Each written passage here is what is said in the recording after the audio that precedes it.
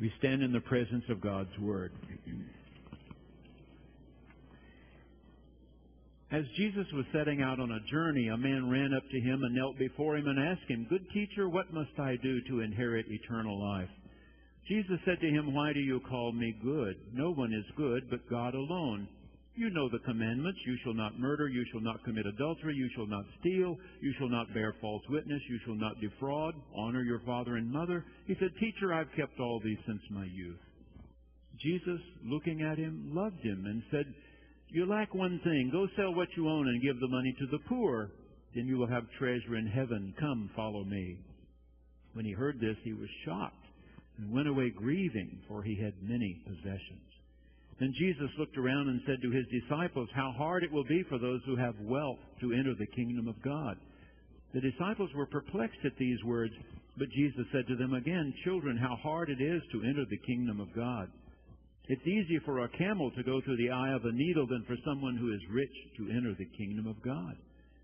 They were greatly astounded and said to one another, "Then who can be saved?" Jesus looked at them and said, "For mortals it is impossible, but not for God.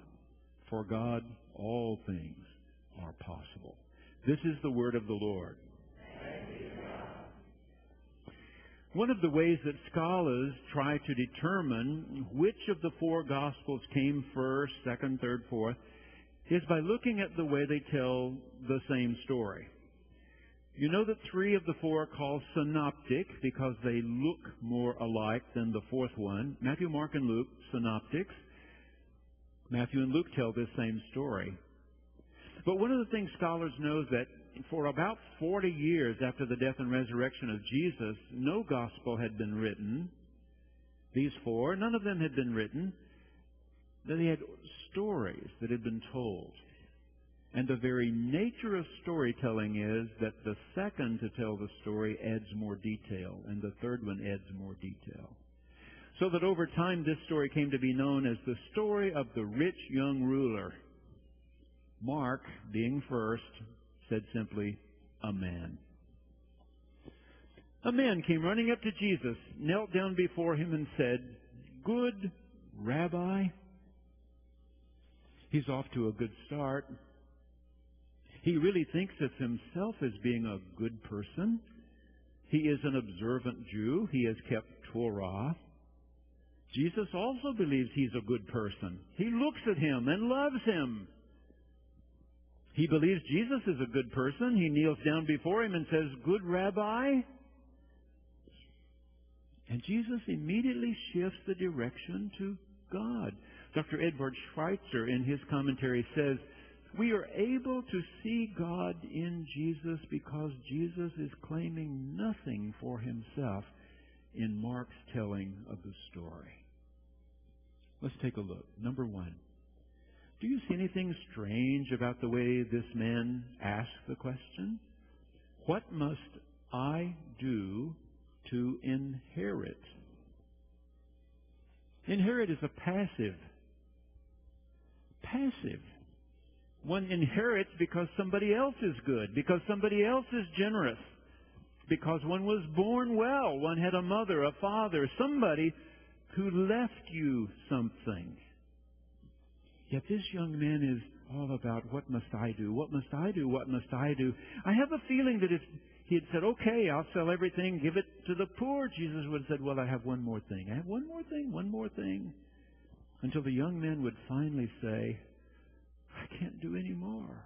"Oh, good, then you're ready to begin." You begin by inheriting. You begin by knowing the goodness of God. Did you pay attention to Pope Benedict XVI's visit to England last month? I was interested in that. It's been years since a pope went to England, met with the Queen, met with the Archbishop of Canterbury. Pope Benedict XVI decided to send, as gesture of his goodwill for England, just on loan, 4 magnificent tapestries from the Sistine Chapel. Gail and I have seen those tapestries. They are truly amazing. They are 500 years old. When the family in Florence, called in Italy Medicis, Lorenzo, the patriarch, got one of his sons elected pope, he wanted that son's time as pope to be remembered for centuries to come, and he commissioned 7 magnificent tapestries to be done. And the artist he chose? Raphael. Raphael painted 7 magnificent paintings, which were then taken to those who could do all this beautiful needlework. It took them so long, Raphael never saw the tapestries beside his drawings. In fact, no one else has for 500 years. Because the English got those paintings, and they locked them up. And then finally they put them in the Victoria and Albert Museum, and they've had them all these years. The Vatican, Sistine Chapel, have had the tapestries, the paintings in London. We've seen them too, but never side by side. Side by side. The reviewer in the Wall Street Journal said, wow, when you see them hanging side by side for this 6-week period, you can see how the tapestries have faded in 500 years, but not the paintings. The paintings still have vivid, beautiful detail and color. And this particular reviewer said of all the ones that were there, 4, the Pope let come along, of the 4, his favorite was the miracle of the fishes. Luke tells that story in chapter 5 of his gospel, that Jesus was gaining in popularity up around the Sea of Galilee. He was at Capernaum when he saw fishermen coming in from having fished all night, and he waited till one of the boats was up nice and close, and he stepped off onto the bow of the boat so that the people could see and hear him better.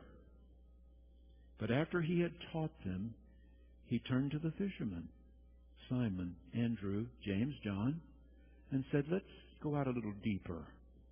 I want you to throw down the nets. And they said, you gotta be kidding.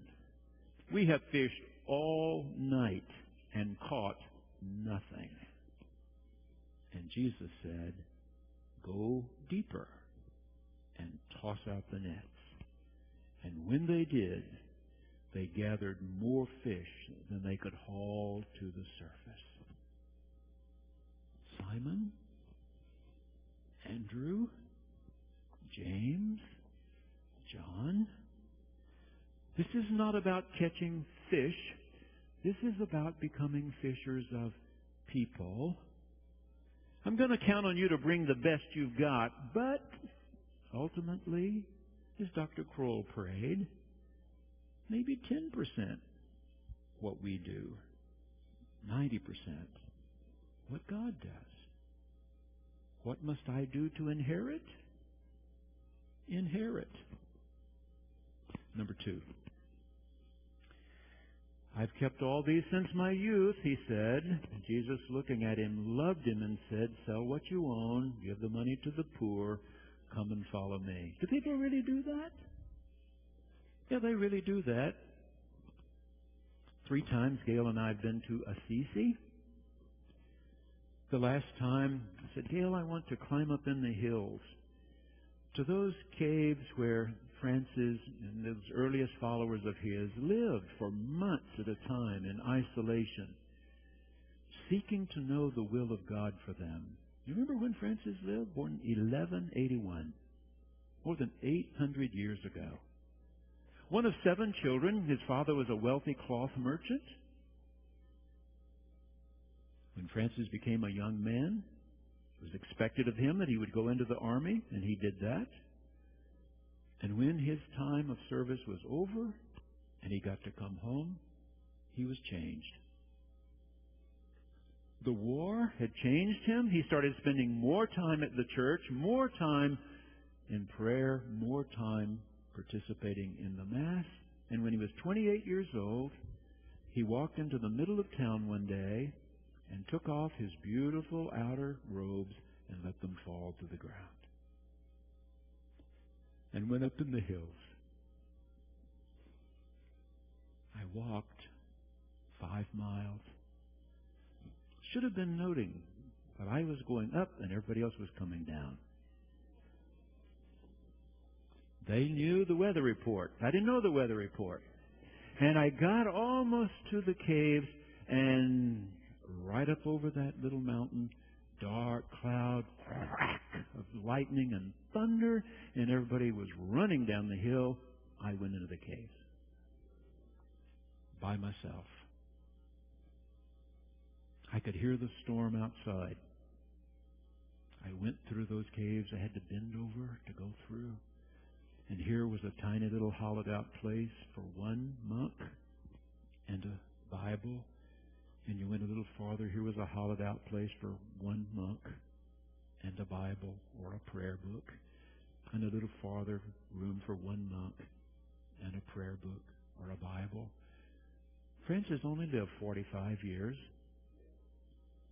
But it was said that there was such a peace in him that even the birds would fly down to him. That even wild animals would just walk up to him. They could sense that this man meant them no harm, only goodwill. Only goodwill. Mother Teresa? We sometimes think she must have been on the streets of Calcutta all of her life. Not so. Only when she turned 40. The first 40 years of her life, she had a pretty nice life. In fact, she was in a convent teaching the children of wealthy British folk who lived in India. She had a good bed to sleep in, 3 good meals a day, teaching bright kids. But on her days off, when she walked into the streets of Calcutta, she heard God speak into her deepest heart. Teresa, I need you out here. And at 40, she went under the streets of Calcutta and lived there 47 more years. She died at 87. 47 years she was out there bathing one fevered brow after another, giving somebody a spoonful of soup, holding their fevered hand. Do people do that? They do that. There's some crazy people who actually do that. Okay, the next question is, anybody still doing that? Anybody still doing that? Oh yeah, there are people who heard Jesus say it's really difficult for rich people to inherit the kingdom. Because the attitude when one has money is, I can do it myself. Thank you very much. I can do it myself. What else do I have to do to get into the kingdom? What do I have to do? Well, you have to receive a gift. See? You have to be willing to receive a gift. Rich people don't do that very well. In fact, I tell you, a camel with 1 or 2 humps can get through the eye of a needle easier than a rich person can get in the kingdom of God. Do you notice that when the young man heard this, it says he was shocked. And when the disciples heard it, they were shocked. When they heard it, they were astounded. 3 different ways of saying the same thing. You know why? Because in that century when Jesus lived, it was still the idea that if you live a long time and end up with a lot of money and kids and grandkids all around you, you must have been a good person. If you die young and poor, childless, you must have been a bad person. So here's a young man with money, everything going his way, and Jesus said, you know this blessing of God? Well, I want you to sell and give to the poor. Sell and give to the poor. Have you heard Tim Hammock's story?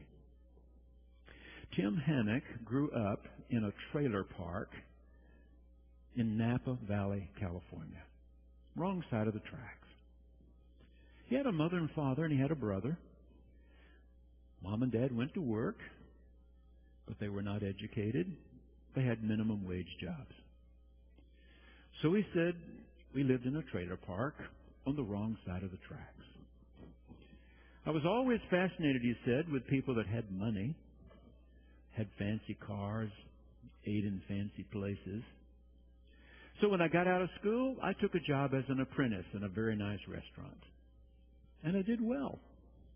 So I got promoted to a nicer restaurant, and then I got promoted to a nicer restaurant, chef, at a restaurant called Bouchon. Bouchon's restaurant. When I got there at night, people would be lined up to get in. I looked at the parking lot. BMWs, Mercedes-Benz, Infinitis, Lexus, Acuras, Cadillacs. I was cooking for them. But I had a friend named Dave who went through school with me. And when we had graduated, Dave went to work for a homeless shelter. And every time I'd see Dave, he'd say, I've got an idea. We feed 1,000 people a day. What you could do if you were to run our kitchen. We've got people who are trying to do better. We've got people who want to do better. And if you could teach them what you know, they could do better.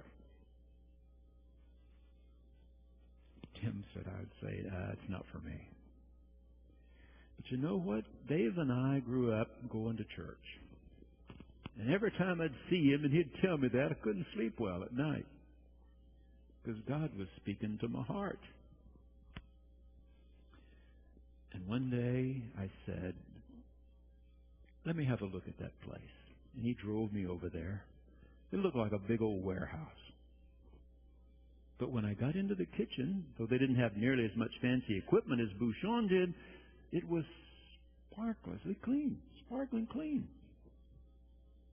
All these people lined up to eat. At Bouchon, I would go to the market every day and I'd pick out the freshest and best ingredients. All the ingredients that came to this place were donated. They were past the expiration date.